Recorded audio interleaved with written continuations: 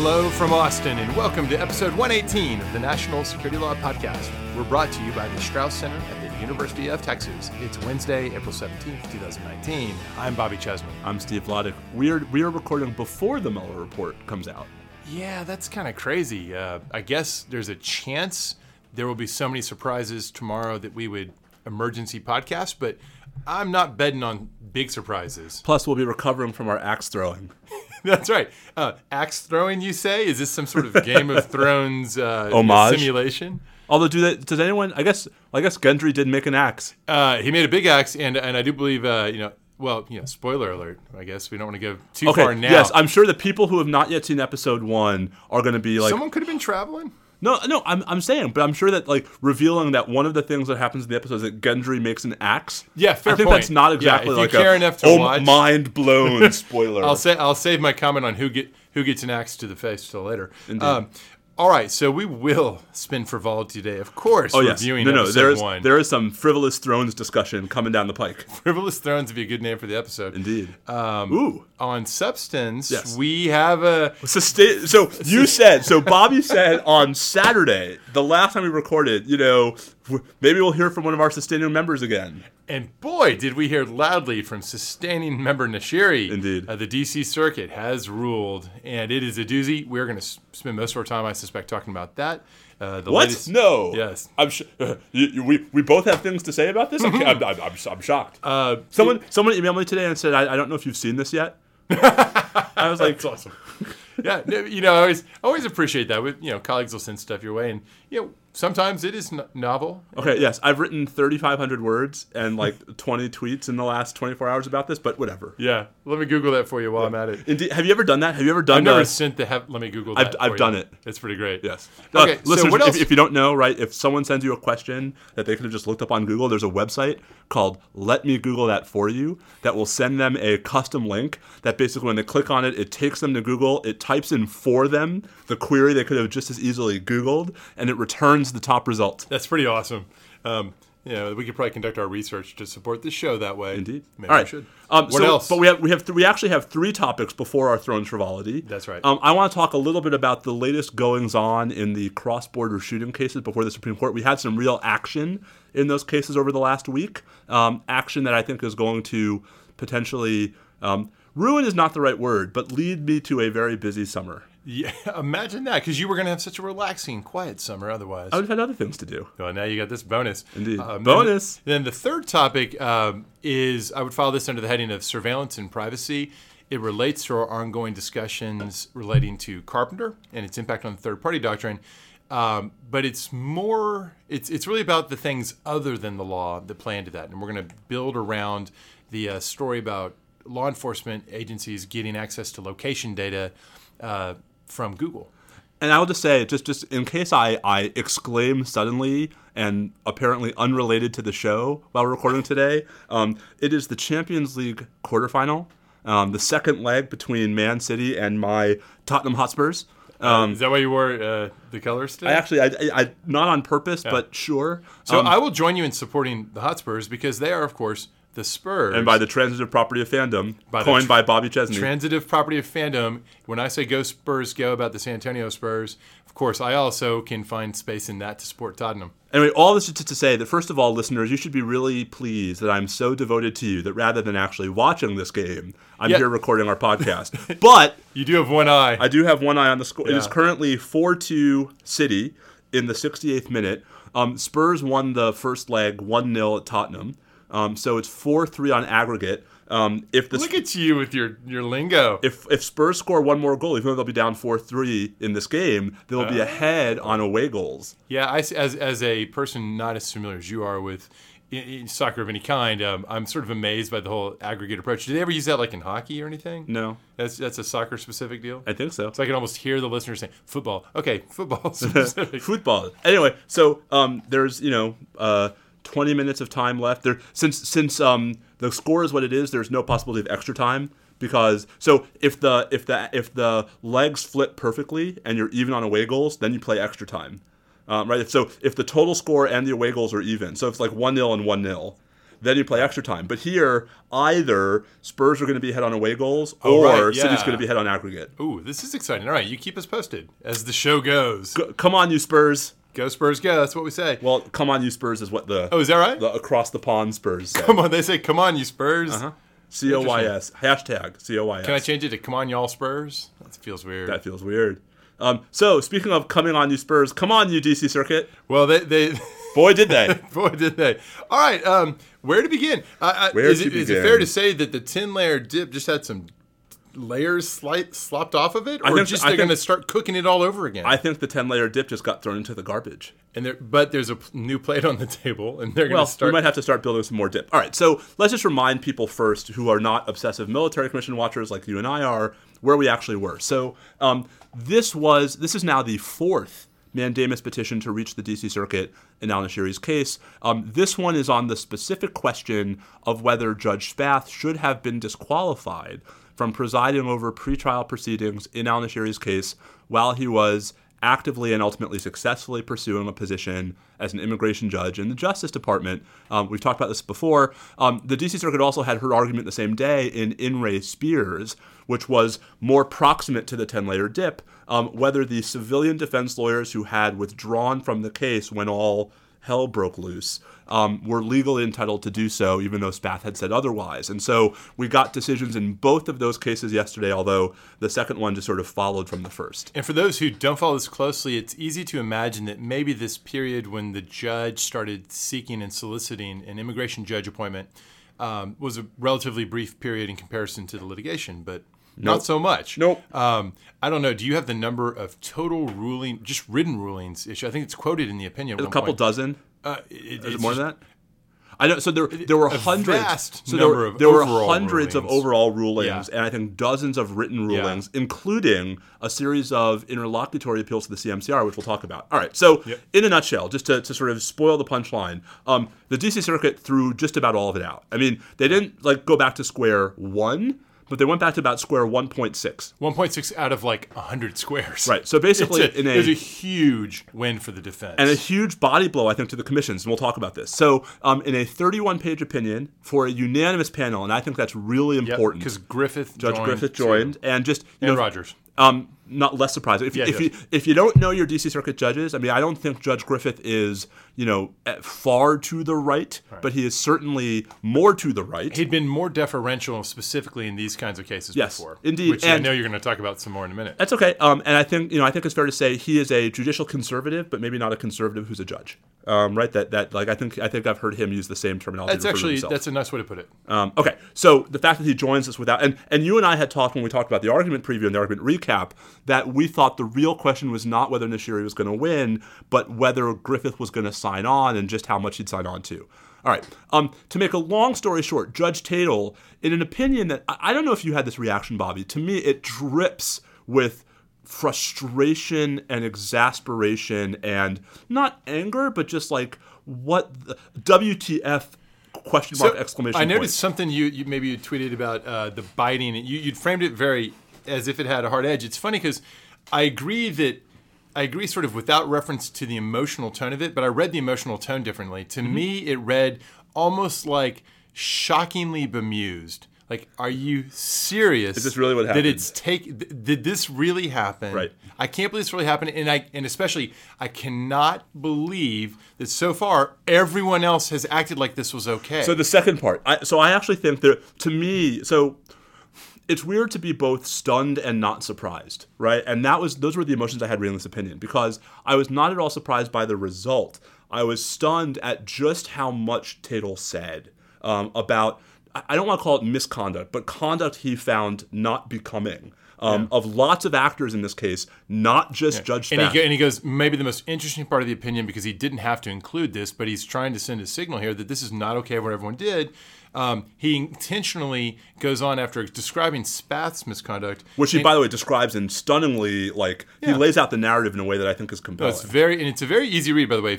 If a lot of times we describe these cases, and they're no fun to read. This one's a quick and easy read, and it's not long. Because most of the opinion is actually the facts. That's right, and the facts are just kind of compelling because you're like, wait, are you serious? Come on. And there's one point where it's like, why might Judge Spath have been distracted? Well, that afternoon. It's kind of got a little bit of that 9/11 Commission report style narrative that sort of recognizes that there's some rhetoric to the story. Can I read the passage you're referring to? Please do. Because I thought this was a stunning passage to see in a judicial opinion. So this is on page 28 of the majority opinion. And Tatel writes... Is this the lack of of diligence? Yes. Yeah. Although a principle so basic to our system of laws should go without saying, we nonetheless feel compelled to restate it plainly here. Criminal justice is a shared responsibility. Yet in this case, save for Al Nashiri's defense counsel. It's interesting that he says, other than the defense lawyers, all elements of the military commission system, from the prosecution team to the Justice Department to the CMCR to the judge himself, failed to live up to that responsibility. Oof. You don't see that every day. You do not see that every day. And I think what Tatel is reacting to here is his frustration, and I think it is frustration, that the only reason why this factual narrative was even available was because of Carol Rosenberg's successful FOIA request that the government had initially, basically scoffed at the discovery request on the ground that it was based on completely unsubstantiated assertions. Yeah, that's really problematic. I mean, it has manifestly been so for a while, and it's not a surprise to me that the circuit would come down like a ton of bricks. All this just further illustrates my longstanding claim that the CMCR does nothing but delay things, and if anything, cause problems.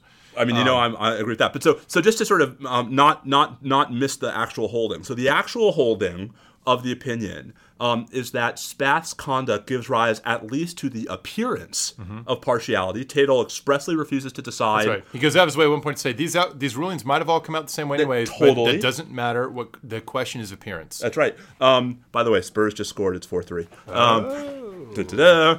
So he says it's the appearance of partiality. And given all of this, and he says, given the fact that Spath did not come clean and did not disclose and did not tell anybody this was going on, Tatel says, he says, it's not always clear where the line is, but this case is so far on the wrong side of the line that not only is it clear that Spath should be disqualified, but even under our D.C. Circuit demanding standard for mandamus relief, it is clear beyond any doubt. He describes it as an easy case. Which, by the way, easy under mandamus. Under mandamus, right. Exactly. No, it's a double... It's sort of a magnified effect there. And it's that passage, Bobby. It's that passage, and it's the passage I quoted, where the fact that Griffith joins the majority opinion in its entirety with no separate opinion, I think speaks ways, because those are the places where those two and then one other, the remedy, which I want to talk about. Could have toned it down. Or he might have objected to some of the insinuations, or he might have said it's a closer case to me. Yeah. Right, but he didn't. Nonetheless, fine. It's close enough to. Right. Yeah. Now on the remedy, we had talked about this, right? So Nashiri's lawyers had basically asked for the whole case to be thrown out and start over. As we talked about, the oral argument really drilled down on exactly short of that where it might be. Right. And basically, Tatel goes just about, not all the way back to the beginning of the trial, but basically pretty far back to the moment Spath starts applying for the position, which is, I think, November of 2015? It seems like exactly the right moment. From that moment, the potential for taint is there. Going earlier, I think when we talked about this before, I said I wouldn't go back earlier because I don't see how there can be retroactive taint before the actual issue even arose. But once the issue arose, boy, there it is. Along the way, by the way, I found the number of orders that were written orders. The government advises us that Spath, quote, issued approximately 460 written orders. Whoops, I blew that one. That's in addition to the oral rulings from the bench. This is... it's really... But it's not just that. It's also the CMCR opinions. There's, four? At least 4 published CMCR opinions that now get completely... including the massively important one about the abatement, right? That now just get completely wiped off You the books. vacate the original object of those appeals, and of course, like some sort of timeline disruption, the later on things just disappear Back to the erased future, from back the to picture. the future style. Yeah, exactly. So is there anything else you want to say about the opinion? I want to talk about some of the implications. Yeah, no, I think that we could unpack it further, but I'm not sure what the point is. It actually does seem to be a pretty easy case. I do think. I mean, I would love for folks to. I mean, I don't always say this. Folks should read this opinion. I mean, I think, and it's not just because of what comes at the end. I think Tatel tells the story, as you say, in a way that's very accessible, in a way that's like 9/11 Commission reporting narrative. But it's also just like, I don't know how you read this, factual narrative and understand what the hell anybody was doing. Right? I don't understand. Well, the whole thing bespeaks of a larger, who knows what it is, but larger systematic issues that are issues like this shouldn't arise in an ordinary, well-developed system. So these are the two things I want to talk about. So let's talk about what happens next for al-Nashiri, and then I want to talk a little bit about what this means for the military commissions. Yeah. So for al-Nashiri, I mean, I assume... So first, could the government challenge this ruling? I mean, they could try. So you could try for rehearing en banc in the D.C. Circuit, but without Judge Griffith. I have no idea how you get to the requisite number of votes. If I'm the Solicitor General, I don't want to file a cert petition in this case over my dead body. Burn a little bit of credibility. Well, and you really want to tell the you want to expose the Supreme Court to not only the substance of what went wrong here, but the government's litigation conduct. I mean, they'll be aware anyways. But there's aware. They all listen to this podcast, I'm sure. But there's aware, and then there's deciding on a cert petition. No, I know. No, look, I think that there's no way any of the professionals want this taken up further.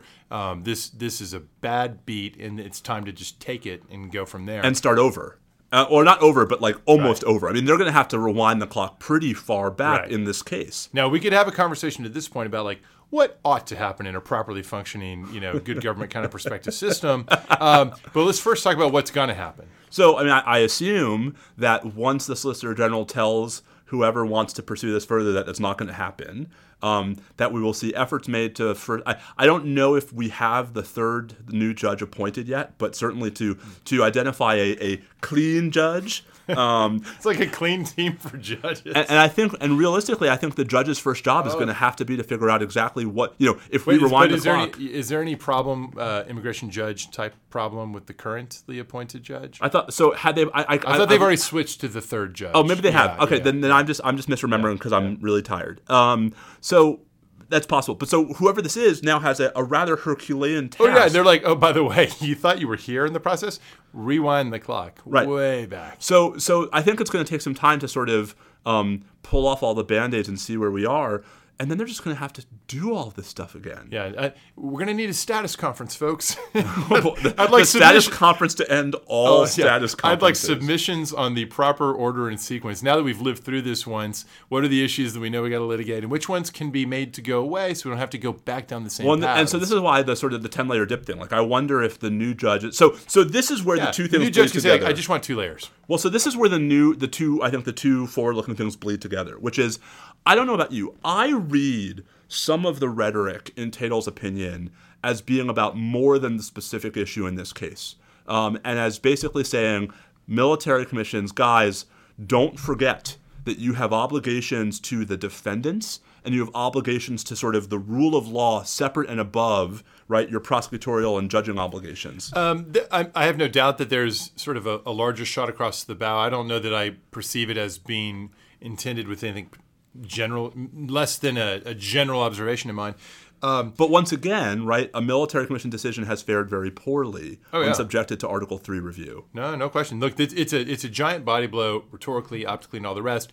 As you pointed out in, I think, your Just Security post, there is this, even if it's all easy for you and I to sit here and say, they ought to just get federal prosecutors involved. Almost every week on this show, we do the National Security Division Roundup. How many times on this show have I said, there's been another conviction. There's been another maximum sentence. I mean, that's basically. In fact, I had some of that to share today, and we skipped it. We decided to skip it because it's just so mundane. Routine.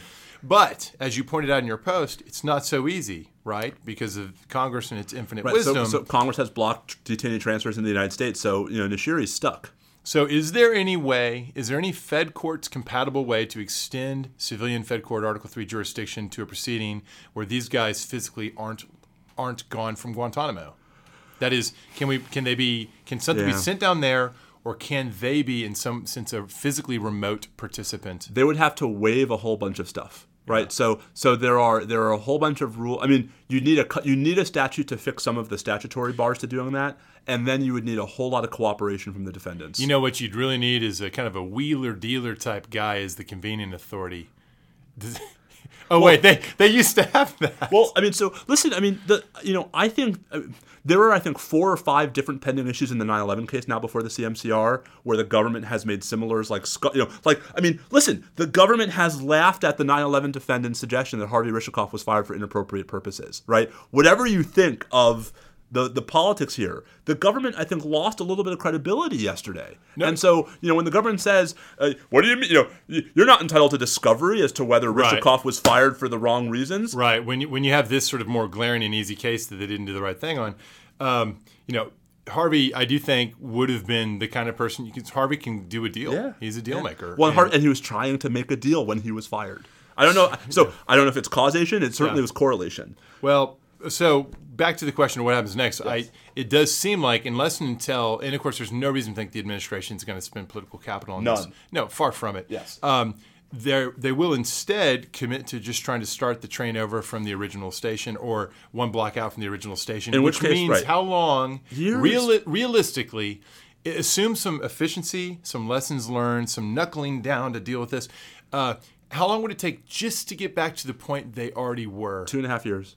And the point we already are is still pre-trial, at least a year away from a trial date. Yeah. So I would say that in terms of so getting to the opening arguments of a trial, 3.5, 4 years at least, maybe. Maybe some miracle, it's 3 years. So this comes back to, so you alluded to me wanting to make this point already, right? And so speaking of Judge Griffith being on this panel, I mean, I have been incredibly critical of his majority opinion in Al-Nashiri 2, which unhelpfully was the third Nashiri mandamus petition, because the first one didn't produce a published opinion, right? Does that make this new one 3? I think we can proclaim that this is Al-Nashiri 3. Can I put in a bid for not using the numeral designations and instead saying Nashiri, the judge should acquit one, Nashiri, is that an offense one? That's helpful to me. That's inconsistent with the Blue Book, my friend. Exactly. Blue Book Uber Alice. Oh, good Lord. Man, I was the executive editor of the Law Journal, man. I am so not a Blue Booker, and that won't surprise you. I have a Blue Book right here. I can see it right next to your Chicago Manual of Style. There are a couple. I own them. I own those, but I don't know where they are. There are a couple of rules in the Blue Book that I wrote. Are there? Yes. Oh, that's pretty fun. Did you do one of those things where you snuck in like a friend's name or made a funny reference? Let me put it this way. If you look at Rule 10, there are a bunch of national security cases as the examples. Oh, while you're talking, I am. You might find. Go for it. You might find Hamdi in there. Oh. So, although I will say the reference to my aunt in the Blue Book was not me, that was there already. God, I have not opened this in so long. I'm like, I remember this thing. Okay, you realize that the listeners can't see you leafing through the Blue Book. No, I know, but you're supposed to be talking while I'm doing this. All right, so Padilla, there it is. Exactly. I wonder who came up with that. All right, so the thing about yesterday's opinion is Griffith, in his opinion in Nashiri 2, had refused to decide in advance, Bobby, whether the military commission even has jurisdiction over Nashiri since he's being tried for a pre-9/11 offense. And the Nashiri's lawyers had argued, I think, with some purchase that abstention didn't make sense if it was going to take like 7 or 8 years for the case to get back to the D.C. Circuit. And Griffith had basically poo-pooed that.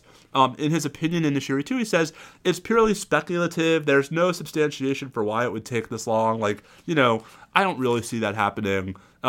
Well, 2024, Bobby, now strikes me as wildly optimistic. Oh, yeah, no, and there's no question his prognostication turned out to be wrong. I don't begrudge him as much as you do.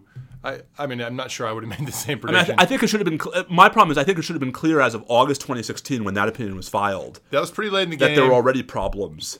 In fairness, his quietly joining the majority here, I think, bespeaks an acknowledgement that okay, that was wrong. By the way, while you were doing that, I flipped through to see if the Blue Book addressed podcasts. Does it? Oh, it does. It's in Rule 18.1, Basic Citation Forms for Internet and Other Electronic Sources, Sub B, Non-Internet Electronic Sources. Podcast is the last one. And are we the example? No. Well, Chicago Public Radio, This American Life. How dare they? But just, dear listeners, if any of you happen to be those lucky executive few editor of the eds, Harvard Law Review, the Yale Law Journal, the Columbia Law Review, or the, I think, is it NYU? Or I don't remember who's the fourth. or for that matter, any competitor enterprise that wants to make a Book. big splash, I think I have an idea for what podcast you can cite. Okay, so then here's the big picture question for me, right? So I wrote 2 posts yesterday. The first was a just security post, basically, about what I thought were the sort of Nashiri specific implications. And then I got angrier and angrier as the day went on. I just got more and more tired. Were you on Twitter? I was not actually. I was mostly not on Twitter. I was mostly dead. I was traveling. Okay. By the way, mostly dead. Did you see the headline about the pigs? No. Oh my gosh. Did somebody make a mostly dead reference? They were basically able to, scientists have basically been able to take, dead pigs and reactivate some of their brain cells. Wait, they're reanimating pigs? Yes. The same month that Pet Sematary comes out? Yes. This is a terrible idea. Well, I thought there was a Game of Thrones joke in there about how, scientists or the Night King. Or yeah, well, it depends, right? You got to check the pig's eyes because as we blue. know, there are many different ways. Oh my gosh, that was a good line. Okay, so I wrote a post last night that I thought would provoke a little more of a response than it has. Basically saying it's time to admit that the military commissions have failed. And the basic gist of the post is,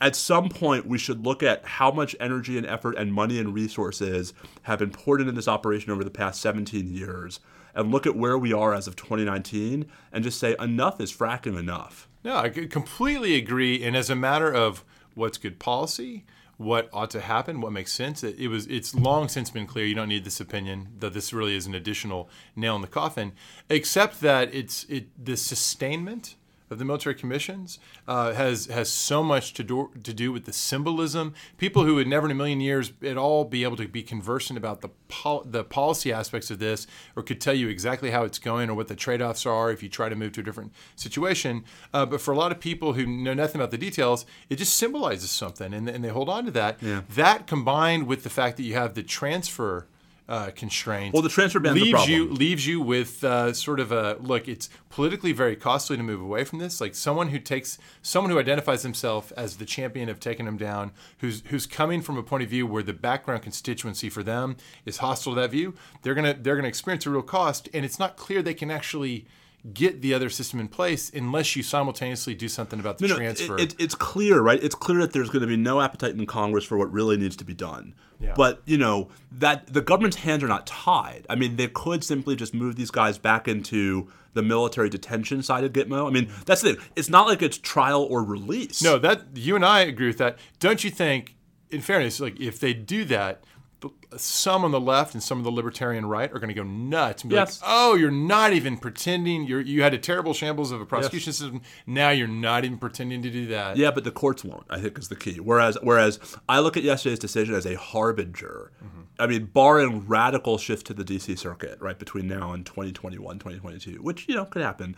I look at yesterday's decision as a harbinger that the mishegas that is happening in the military commissions is not going to survive appeal. And there's a statistic here.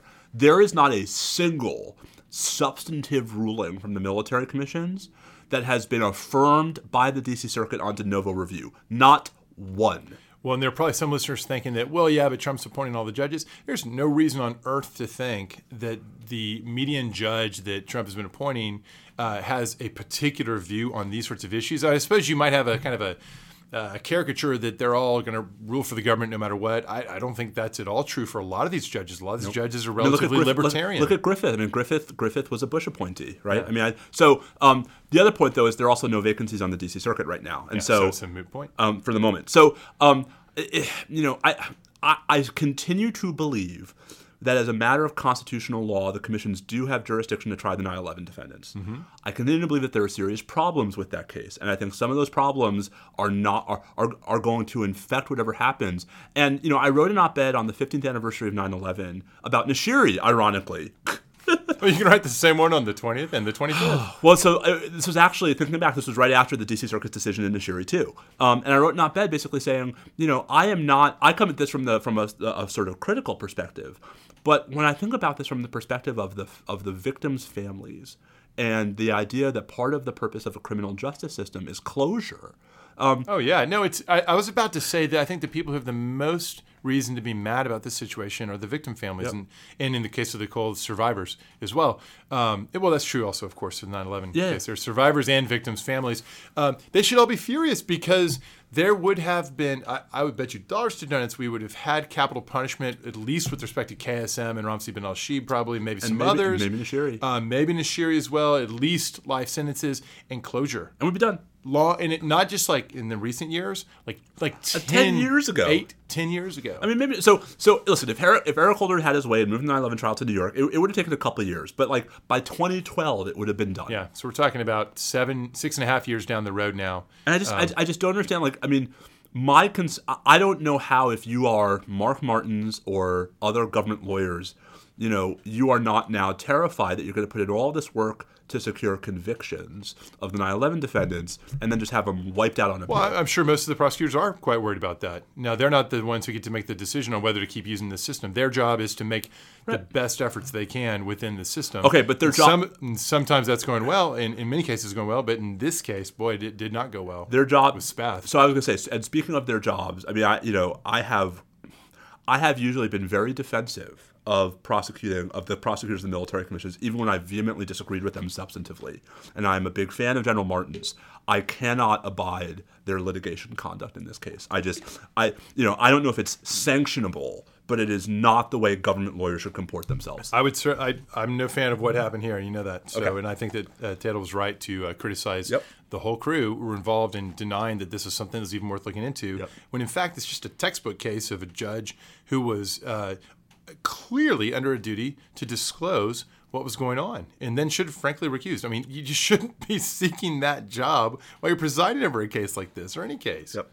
By the way, we're 5 minutes into stoppage time, and it is still 4-3, meaning it's still 4-4 on aggregate, meaning it's still good for Spurs. Oh, wow. Okay, it's going well. And the Spath discussion went pretty well. Indeed. Are there any... Shorter than I thought it would. Are there any Spath substantive rulings that touch on issues of special procedural rights or substantive issues that just got wiped off and are going to get a fresh look now that really loom large? If I remember right, I mean, at some point there was a fight over particular charges in the case that I think Spath had thrown out one of the charges. I wonder if that came before he... And that's I don't remember the timing. Yeah. All of the stuff about the legacy microphone, right? All of the layer one of the 10-layer dip. The dip stuff is all up for grabs from step one. Oh, by the way, so speaking of, so I should say, given that all of the orders back to November 2015 were wiped out, that had the effect of mooting the other case we mentioned. Right, so the Spears case goes away because the dip goes away. Because the dip goes away. And so now everybody's sitting around the kitchen being like, all right, well, we've been what are we going to eat? We've got it. We were told we have to make dip again. How many layers should we try to put in at this time? Well, and Bobby... and something tells me we won't have... General Baker's not going to get detained again. We're not going to get all this stuff. Well, also because the rules are changing. But also, like, I mean...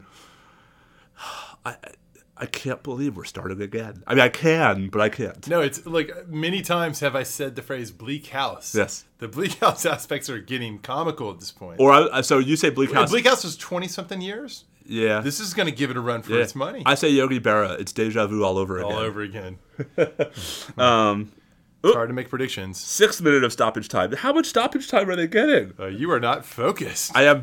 Did I say? You weren't. I could walk and chew gum at the same time. time. I'm going to distract you by asking you to explain what is going on with Hernandez.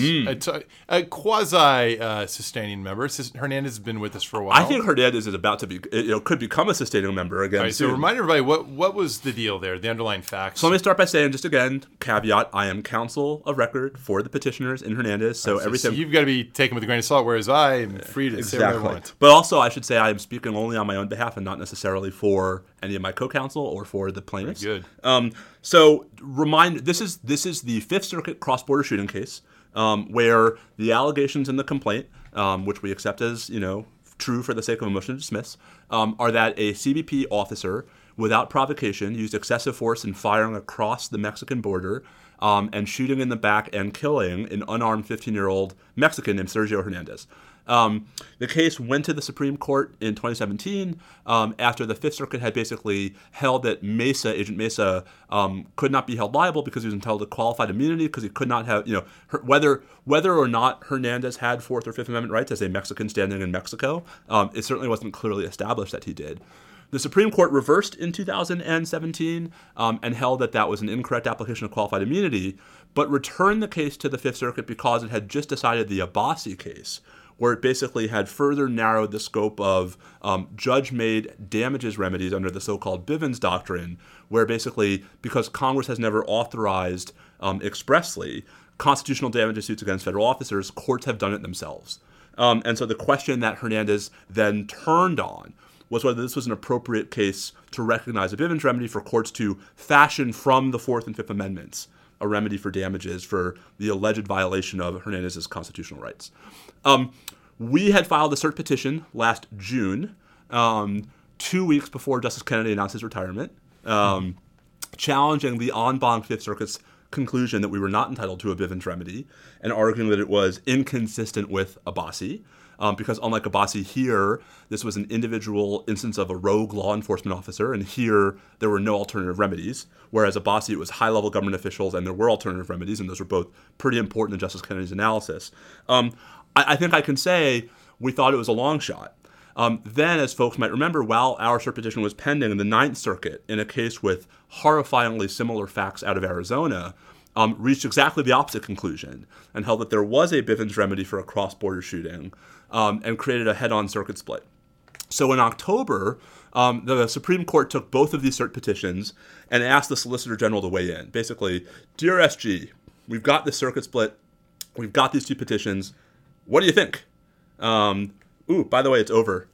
Spurs advance on away goals. Go Spurs, go! Come on, y'all. Whatever it was. So this was October, and it just sort of disappeared for a while. Last Thursday, the Solicitor General filed his quote invitation brief, right? His CVSG brief, and the SG recommends that the court grant Hernandez our case. Congratulations. Well, hold the Ninth Circuit case pending Hernandez. But with regard to Hernandez, we had presented two questions in our petition. The first was, is there a Bivens remedy? And the second was, if there isn't, does that raise constitutional questions about the Westfall Act, which preempts state tort remedies? Is the constitutional question that there's no means of relief? Right. And so therefore, if Congress in the Westfall Act thereby took away the only possible remedy that Sergio's parents would have had for the constitutional violation, is the Westfall Act constitutionally problematic in a world in which there was no alternative remedy? Yep, got it. And this may sound weird. It's a shooting across the U.S. border. What does state tort law have to do with it? Texas, Bobby, actually has a well-settled body of tort law. Shot fired from within Texas. Exactly. And so there's actually, this is not true of every state, but actually Texas has we have a lot of shots fired, so we have lots of law about this sort of thing. So it's not bullet specific, but I don't think there's any question that there could have been a tort claim under state tort law up until the Westfall Act in 1988. So we had presented that as a second question. And the SG basically says, dear Supreme Court, you should grant Hernandez, but only the first question, because the Fifth Circuit did not decide the Westfall Act question below. And so we filed a supplemental brief today basically saying, dear Supreme Court, we completely agree with the brilliant, inspired recommendation of the Solicitor General. The mostly brilliant brief. As to granting question one. But we couldn't disagree more about not granting question two. Suddenly, they used up all their wisdom Seriously. In the first half of the brief. Basically, the argument is that you can't really decide the Bivens question without confronting the constitutional implications. Well, there are two sides of one coin. That's right. That's our argument. Yeah. I don't know what the court's going to do. I do think that because the SG has recommended that they grant Hernandez, that the odds of a grant have gone up yet further. Yeah, there must be data on that. Someone's kept it. It's. But it helps. It helps. Clearly helps. I don't know. Obviously recommending that they don't grant question two runs out against that. The timing now, I think, is the case will probably be distributed to the conference in early to mid-May. It'll be distributed next week, but it'll go to a conference in earlier mid-May. And we'll probably have a decision one way or the other by the day after Memorial Day. All right. But I think it is looking quite likely that the court's going to grant Hernandez 2. Hernandez 2. Hernandez 2. Roman numeral 2. Hernandez 2, the Bivens part. The Bivens part. Oh, we're such in the old days, in the old days, we actually used to name Supreme Court cases by what they were about. Yeah, right? It was so much better. The slaughterhouse cases, the caption is not actually the slaughterhouse cases. The prize cases. The civil rights cases. Yeah. The lottery case. The cross-border shooting case. Or case is, as So the case may be. the editors of my common law casebook tried to do that. They tried to call NFIB versus Sibelius the healthcare cases, and I just don't think that's stuck. Yeah, no, I think We've gotten out of the. and also that's not necessarily the right one. If they want to say like the Obamacare case, that might actually work. Or the Except Affordable Care that Act. there have now been 2, and there might be a third one by next term. Yeah, that's the problem with So those. all of it just to say, I actually think we're going to have a lot more to say about Hernandez going forward, including, God help me, Supreme Court argument number 2. Maybe this time they will not ask me if Marbury was rightly decided. You get asked like, well, we want to observe, Mr. Vladeck, that his 200th anniversary of McCulloch versus Maryland was the tax portion of that ruling correct? That will be fun to watch you squirm. We actually just heard a paper about that. Yes, we did. Sandy Levinson's got a new paper. All right, enough about me. Okay. All right, so we have a third. But by the way, go Spurs! Come on, you Spurs! Come on, y'all Spurs! Here come the Champions League semifinals. Woohoo! Come on, y'all Spurs! All right, so this last topic before we get to the frivolity, it has to do or is inspired by a story the New York Times ran recently, a really interesting piece explaining that cops had figured out in the course of regular law enforcement investigations, and there was an example in this story that kind of drove the narrative about a murder investigation, they'd figured out that Google had a trove. It was preserving a trove of location information about customers where you could locate it to the customers. They didn't separate out the location data from customer identities. This was a very handy investigative tool. It's just like finding out that, hey, this company on the corner has cameras on its property, and they pick up a lot of activity out on the streets, and a crime occurred there. So this is sort of the location data equivalent of that. And it wasn't that the cops were coming to Google saying, hey, John Doe is our suspect. Can you place him? Can we have his location data? It wasn't particularized in that respect. What they had was there's a particular location at a particular date and time range. Give us a dump, or what you might call a mini bulk collection. Give us a pool of all you've got that suggests that these phones were in that location at that time. And at that point, we're going to have a finite universe. We've gone from who knows how many possible theoretical suspects to a relatively small set, relatively being a very select word there, still a big number. And we'll go through there and see if when we fish in that limited pond, it becomes easy to make a match with other clues we've got, such as a description of a vehicle.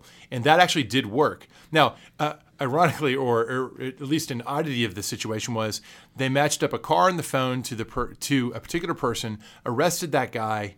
It was the wrong guy, but it was the right phone and car. It's just that somebody else had used, I think it was his mom's car, and they had his phone. But it was close enough. That got them to the actual perpetrator. So from an investigator's viewpoint, it's obvious why you'd want that data. The case itself reveals, exactly how useful it might be. But the story is framed as, what the hell is this? What is going on? This is a privacy violation. Now, they had a warrant. That's a critical part of the story. There was a warrant granted. And that makes this story very different from the otherwise quite parallel story we talked about, I think, a few episodes back, where the DEA had a similarly clever idea about trying to identify who is it you should be investigating more narrowly by going in this one particular town to the businesses that sold bulk cash sorting devices, and then getting the customer dump. Who's bought this in the past year? And then looking through the records of each of those persons to figure out if there were people who didn't have an obvious business need for doing so. In that case, they had a subpoena. They did not have a warrant.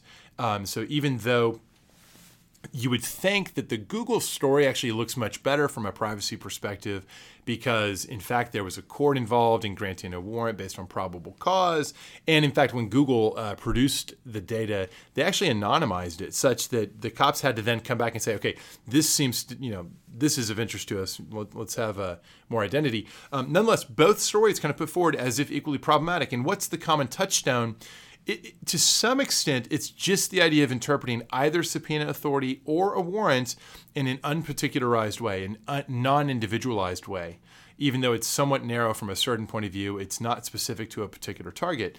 But the larger message in both stories, I think, or at least especially in the Google story, is mounting cultural discomfort in America with companies retaining personally identifiable information when it's not very clearly necessary for core business purposes that are not themselves controversial.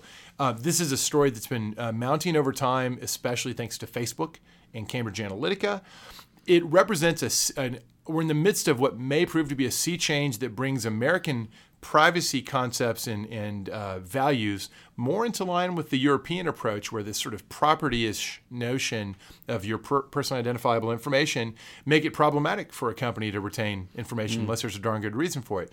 For years, we were not like that, but we're becoming like that. And the reason I wanted to highlight this, Steve, is that you and I have talked a ton about the third-party doctrine as a huge limitation on where the Fourth Amendment provides protection, and Carpenter as a appreciation of how technology upsets the balancing of factors that led to the third-party doctrine in some cases and led to the court in Carpenter taking a bite out of the third-party doctrine.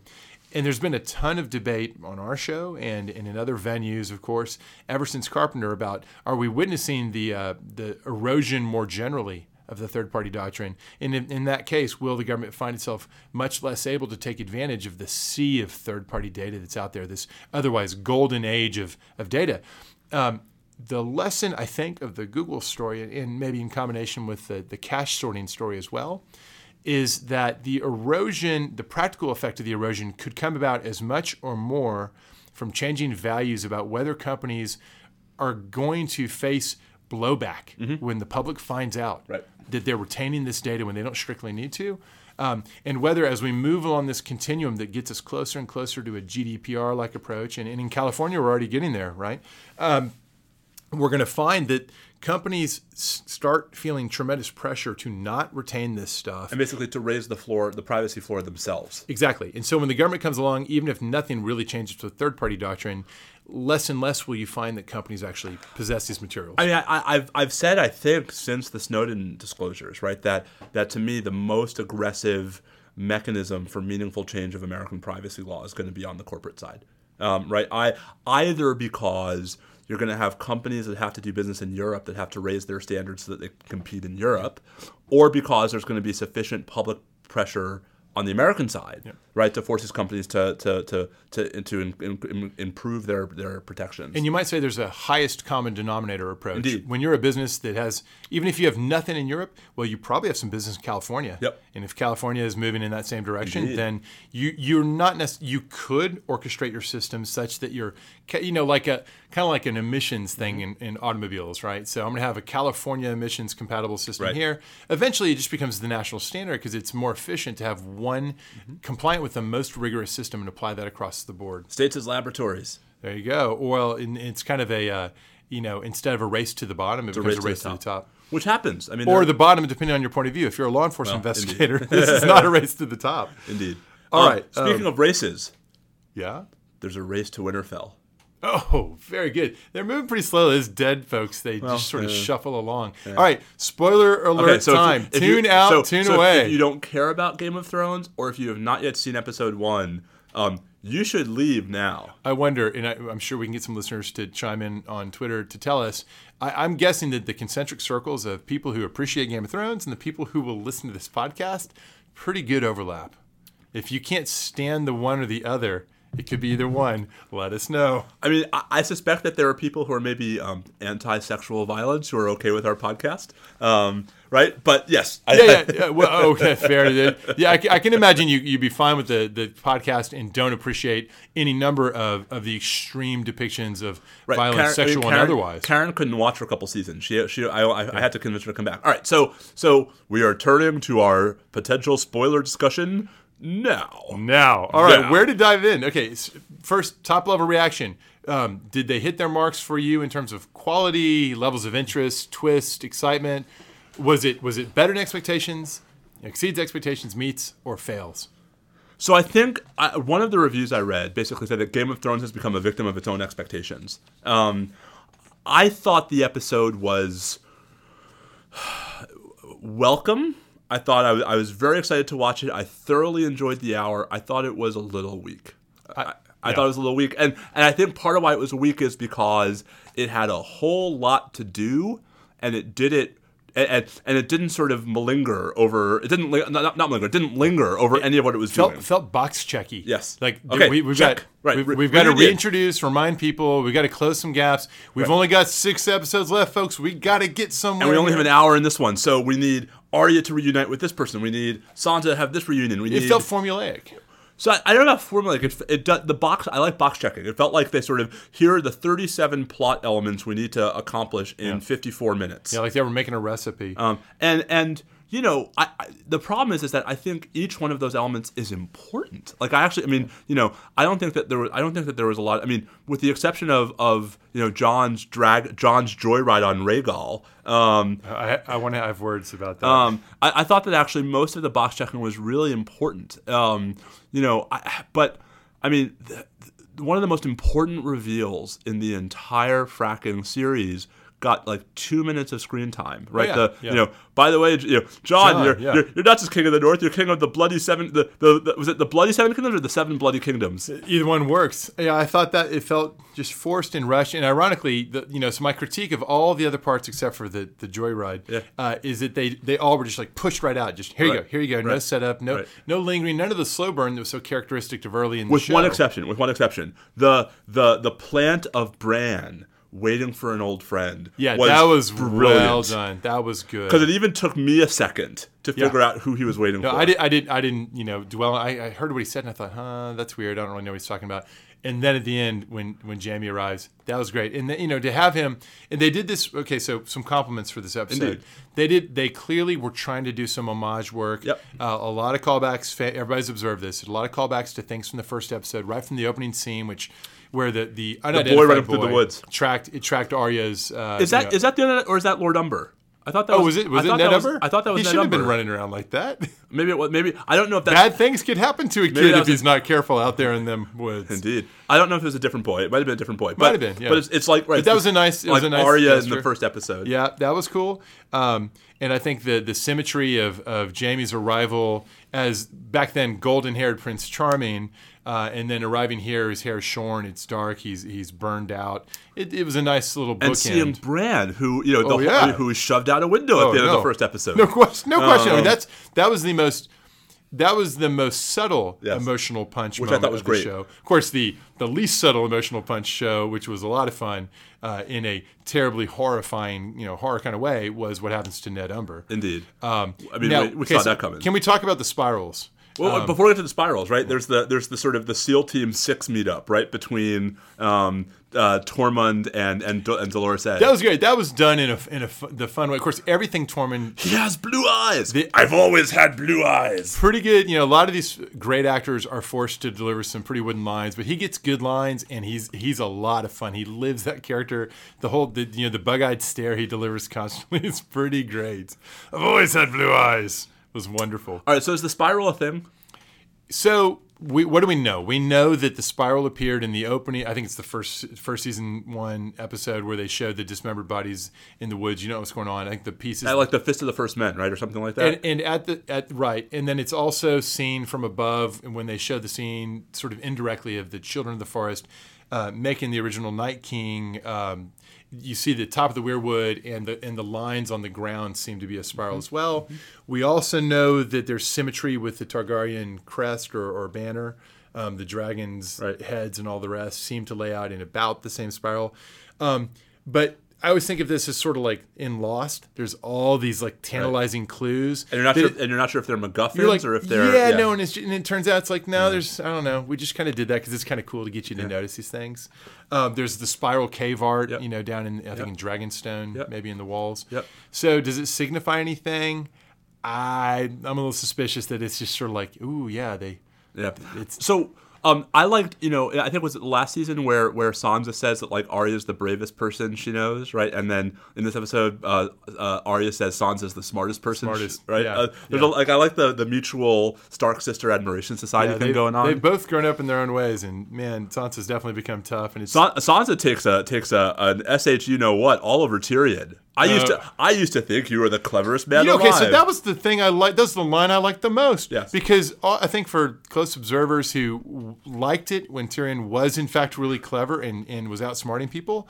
He's been not very anymore. frustrating to have him instead turn into a star who just sort of is. He's gone from this rogue, but you kind of respect him, and he's sort of lovable in his rogueness, to this sort of sad sack old man who's wrong about stuff. Yeah, and no, but also he rides in the carriage with Varys, and they just seem like they've outlived their usefulness. He gets the first line of the season, right? And yet the whole thing ends up being about he's old and useless. I mean, there's that whole sort of dialogue between Tyrion, Varys, and what's his name, Davos, Sir Davos, about how they're old and they no one listens to them anymore and they're old. But but Davos at least continues to have smart insights, or at least most of the time they portray him that way. A proposal is what I'm proposing.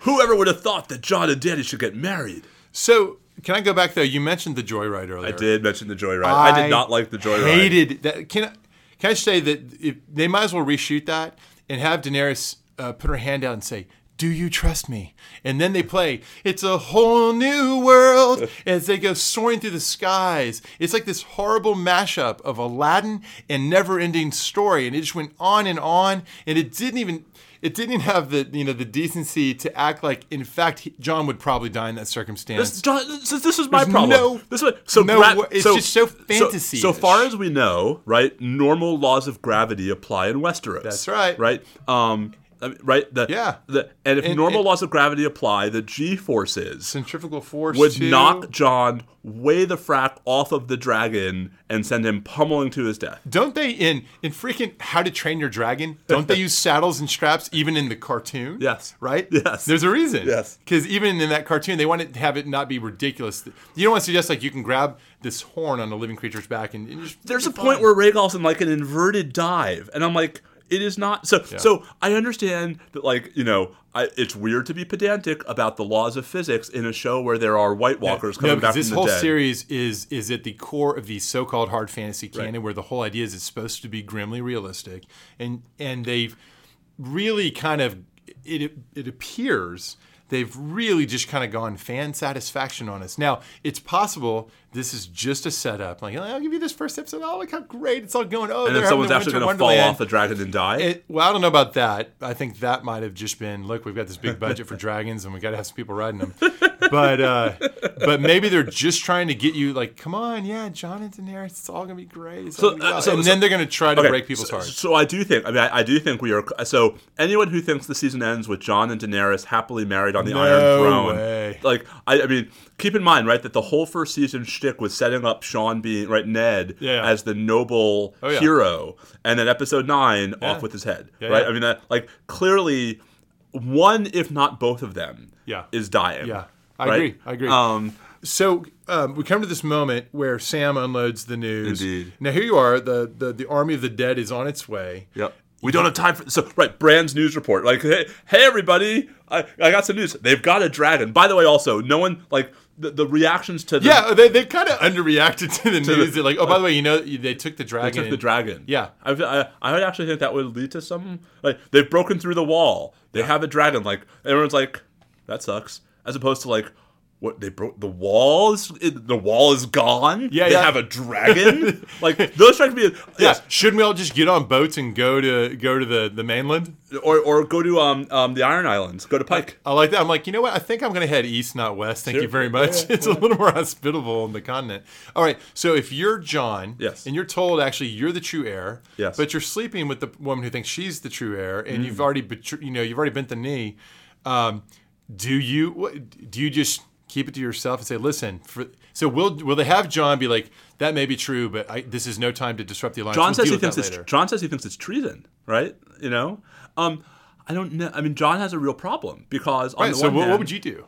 What would Steve, you I've come back from the dead. This. It turns out after I've come back from the dead. You're a fan favorite. This is a perfect fit. Steve Targaryen. Oh yeah, first of his name.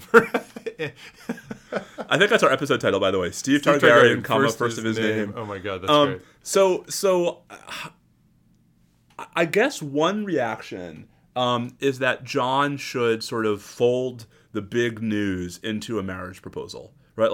Let's just make it we'll co-equal. William and Mary. Right. Like, Although William was not actually fully king, was he? Yes. William and Mary. Yeah. So a full on equal sovereign. Mary match. died. Mary died in 1694. No. But when they started, she was queen. And I thought he was king. Duke, or was he was king. Yeah. Okay. Yeah. I'm sure all kinds of our English history listeners are like, you guys are idiots. We are about to get hoisted on Twitter. Hey, educate us. That's all fine. But I just I think it has to you can't just be by the way, I'm in charge, you're not. That's not going to work. Yeah, there's no way he's going to do that. Right. But I could see him saying, I think we should get married, and by the way, there's another reason. Yeah. Now there is a catch.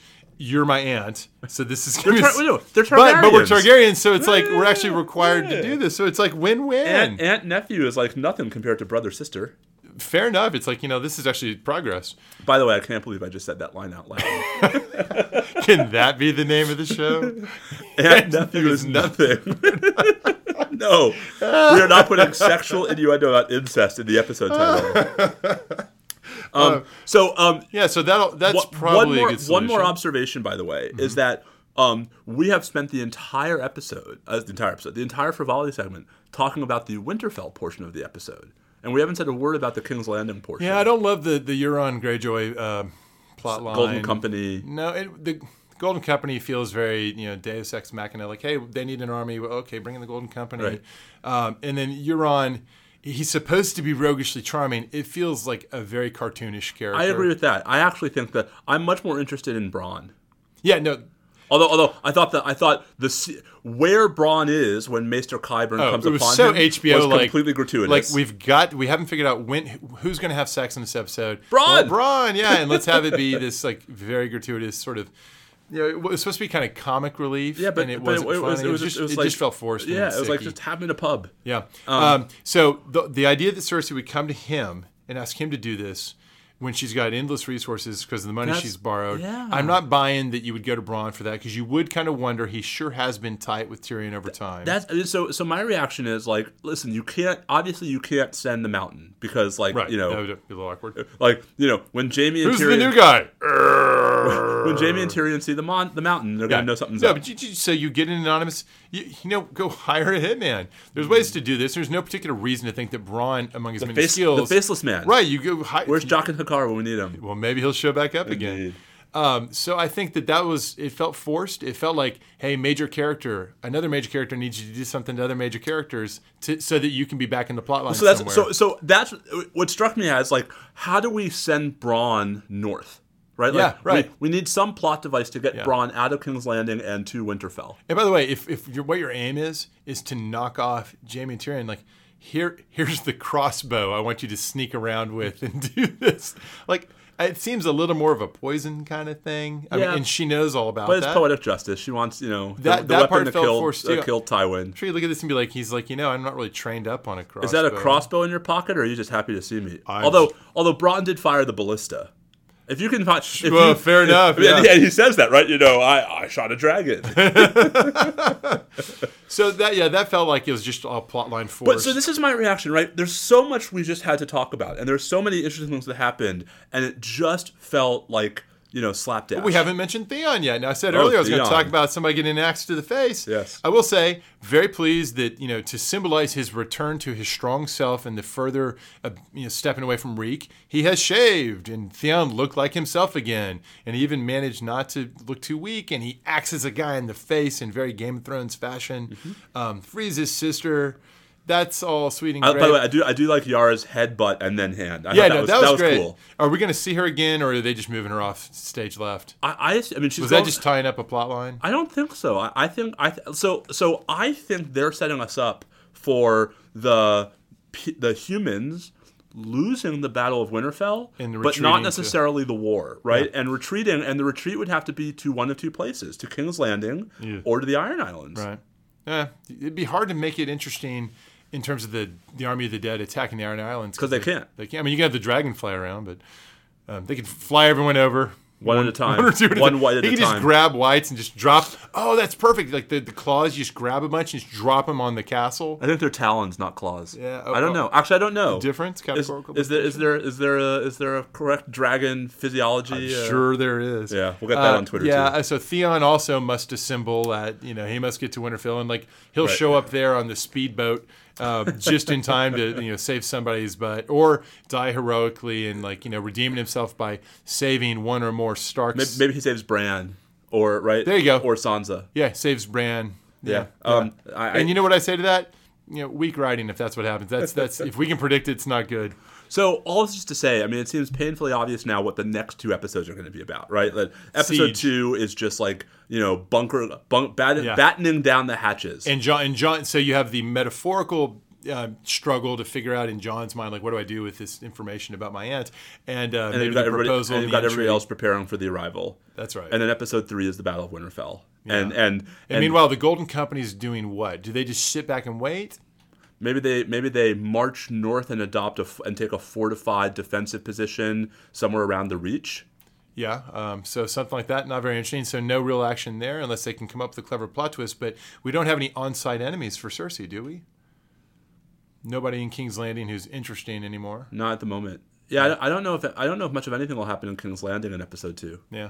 But I will say this: the best thing about Game of Thrones is just when you think you've predicted what's going to happen next, they throw you for a curve. Just like this podcast. Boom! Although I actually think this podcast is eminently predictable. That's what I meant. Yes, well. Oh, you were being sarcastic. Yeah, sorry. It was very sarcastic. All right, well, we got to go make axe-throwing preparations. Yes, tonight, Steve and I are taking a quartet of Speaking of students axes. to Urban Axes, which is one of these... I did not know this was a thing. Yeah, apparently it's a thing. It's an axe-throwing place. It's BYOB. BYOE, everything. Bring your own... except for the axes. Yeah, no, it's beer, cider, and wine only. I thought we were bringing the food, too. No, I meant in terms of no liquor. Oh. Yeah. So no hard liquor. You don't want people too drunk when they're throwing axes. And we're apparently going to have about a 2.5 hour marathon of axe throwing that involves some amount of training, some amount of skills competition, and then a tournament at the end. And I was just explaining before we started that playing tennis the other day, I think I may have got a little bit of tennis elbow going here. So I may go left-handed. All of which is to say, not that that's my excuse for losing, but it's going to be that much greater when I dominate tonight at the axe throwing ambidextrously. I have something to tell you. Yes. I am not left-handed. I have something to tell you. I am not left-handed either. either. Although, you know what? It's true in my case. I'm not left-handed. I am left-handed. Explains a lot. All right. He is at Mr. Tennis Elbow is at Bobby Chesney. I'm at Steve_Vladeck. We are at NSL Podcast. I had fun this week. I don't know about you. No, absolutely.